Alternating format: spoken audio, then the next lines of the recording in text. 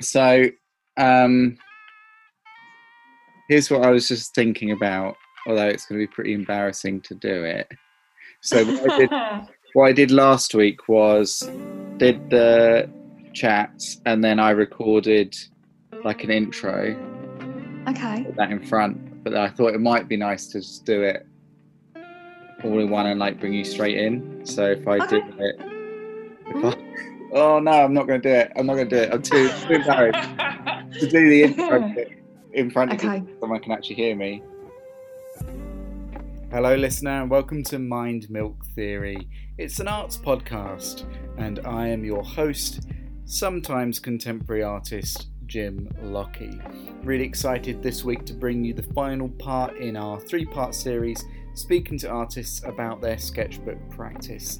This week we're talking to Victoria Foster, who is a long-time friend and one of the greatest kind of drafts persons that I know, and it was really great to speak to her. She's got just kind of really interesting insights. I think that you're going to enjoy it. So without further ado, let's get straight into the interview.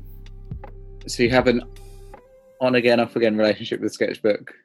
Yeah, very on again, off again. I think I've always found the way I work, I'm quite private about my work. I've never been super good at sharing and showing what I'm doing, particularly work in progress. And I usually keep sketchbooks as a way to document little snippets of things that I've read, tearing bits out of journals and magazines, photos, found objects. They kind of function a bit almost like creative diaries, I suppose, and I've never felt that comfortable with sharing them with people because they do feel really personal. But along with that, they've always felt quite a luxury, I suppose, maybe slightly indulgent. When I've got a deadline or when I have got to turn something into being immediately viable commercially, if I'm making products that have got to be like out in shops, I just get straight to it, and I am much less playful and much less creative about it, and I don't spend ages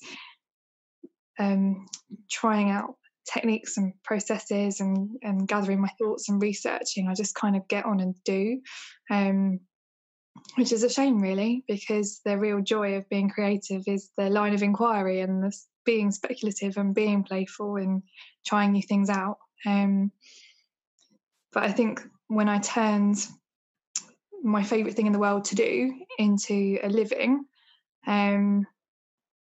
then I kind of set a precedent for people expecting a kind of a sort of, I don't know, a certain type of work or a certain style of work from me. So that playfulness just went out the window. Yeah. You feel typecast? A little bit, yeah, maybe it is. It's just like, this is Victoria and she draws in a very typed, certain way. That's what we employ her for. That's what we go to her to buy stuff from. Job done. Yeah, and I think I just got a bit caught up in that that process as well. Just things having to be quite quickly executed. And just, yeah, not very good at making time for myself always. The things that I really enjoy, I'm not always brilliant at giving myself permission to do those kind of things. So it'll be interesting. Yeah, I just said to you before we hit records, I am taking on another part-time role as a mental health professional, which will take me up to completely full-time hours. It means for the first time in my adult life that I've got to 37 years of age and I've never had a Monday to Friday full-time job ever.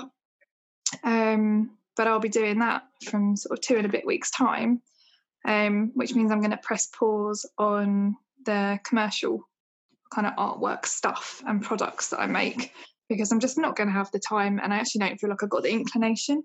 But what I'm excited to see is when it goes back to the realm of being a hobby, I don't like that word, but when it goes back to being a pastime, which is just for me, whether the sketchbooks will will suddenly take precedence again. Yeah, it could be really nice. When you talk about when you're gathering material and you're physically getting images and things, so do they all go into the sketchbook? No. There'll be a big pile of stuff that doesn't make it in.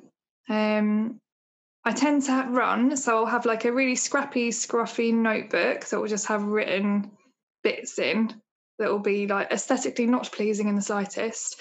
And then my sketchbooks become quite beautiful objects, and there's a bit of an editing process about what makes it into the sketchbook. And I guess they become like little works on their own, which is kind of nice. So yeah, not everything makes it in. And I like sticking stuff up on my wall as well. So workspace, my studio's now at home, has been for the last, trying to think, 6 years maybe. Haven't had a studio space outside of the home for that long.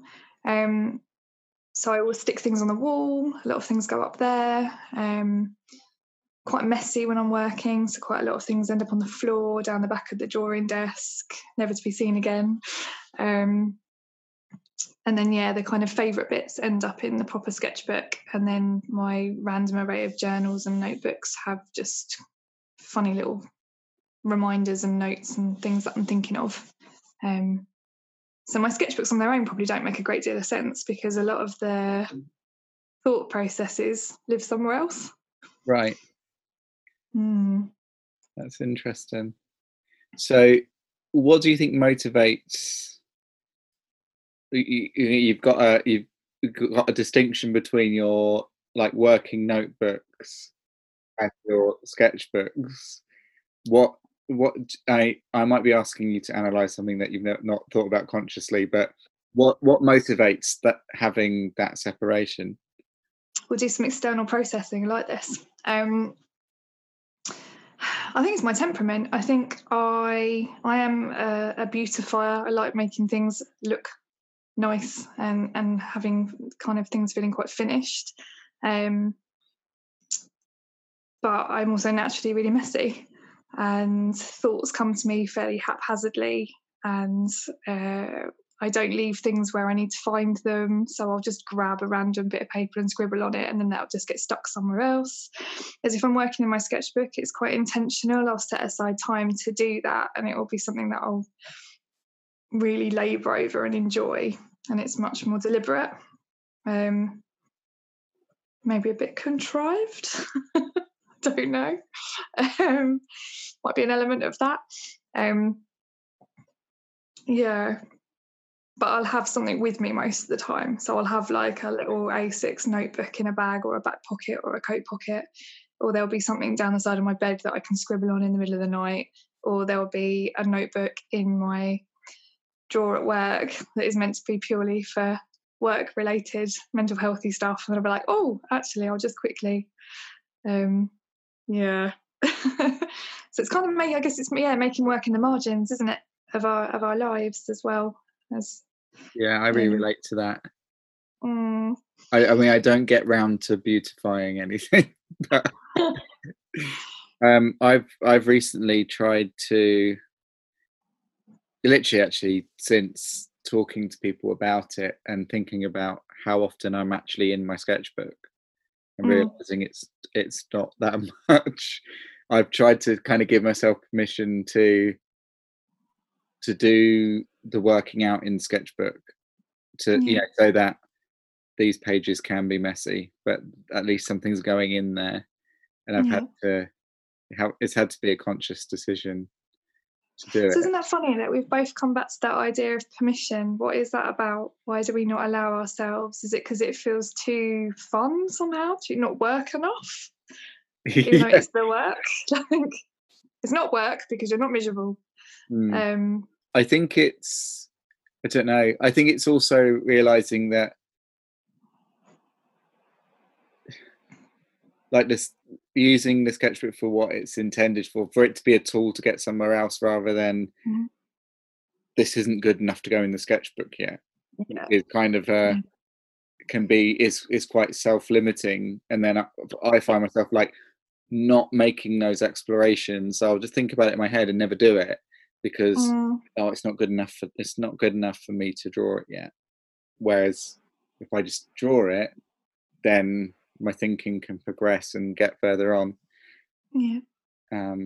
So I think it's a little bit of kind of self-limitation, or maybe self-protection, in the sense of, if I keep it to things that I know and I have an idea of what that outcome will be, it's safe, and then then that can go in the sketchbook. But because I think we do get comfortable, don't we, as well? So as much as reflecting on the fact that people come to me for a certain kind of look or a certain type of work, I've also got comfortable there.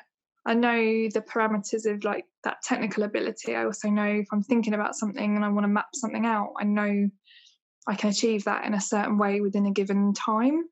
I think we do get into a bit of a groove, and don't always push ourselves enough to try working in different ways, the way that perhaps we would have previously. Harking back, we both obviously went to a pretty experimental form of art education, where it was really encouraged to not use a sketchbook in a traditional way, not use one at all sometimes, to do a lot of thinking and a lot of reading and not necessarily a great deal of doing. So I find it interesting. I suppose the difference with me is that all the time that I was an art student, and for probably 4 or 5 years after graduating, I didn't even draw. That wasn't my practice anyway, at all.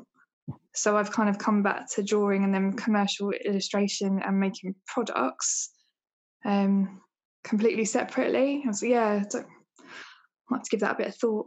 That's interesting. I relate to that. Certainly, I think still my practice hasn't really come back to drawing. I'm still in that kind of conceptual space. But since so I've been full-time for, I don't know, 4 or 5 months now. Can't remember, don't know exactly. But that then drawing has become more important, because that's the thing I've got capacity to do. And so it's kind of like rising up now, and I'm doing things that I'm like, oh, this is a picture, but I think it might have the potential to be, be a piece, be a finished quote-unquote work.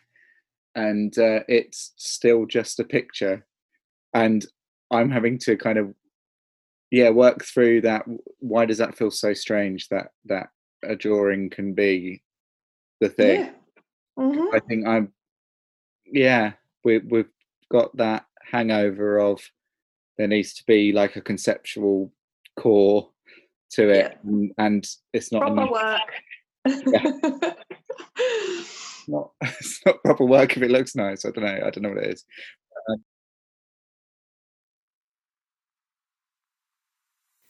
Thank you, Victoria, for taking the time to talk to me. It was a brilliant discussion. I wanted to put the whole thing up unedited, but you can hear just then we are beginning to move into a conversation which turned into a bit of an art school confessional, which I think would be interesting for another episode. But for right now, we're going to keep that tea in the cup. We're not going to spill it yet, because that's kind of off topic. I've really enjoyed speaking to different artists about their sketchbook practice, how they view the sketchbook, how they use the sketchbook, and interestingly, how many of us have hang-ups around using sketchbooks. I think it's a really interesting thing to consider and to think about. It's been great for me to see how other artists use their sketchbooks, in some ways that are similar to mine, in some ways that are very different, and to learn and progress from kind of looking at each of them. I hope that these interviews have been useful to you, listener, in a similar kind of way. And I will see you next time for episode 10. Our intro music is by Prod Riddiman. You can find him on the internet, where you can also find more work by Victoria Foster. There will be links in the description for you to check her out. I'll see you next time. Be good, be compassionate, all that kind of thing. Bye.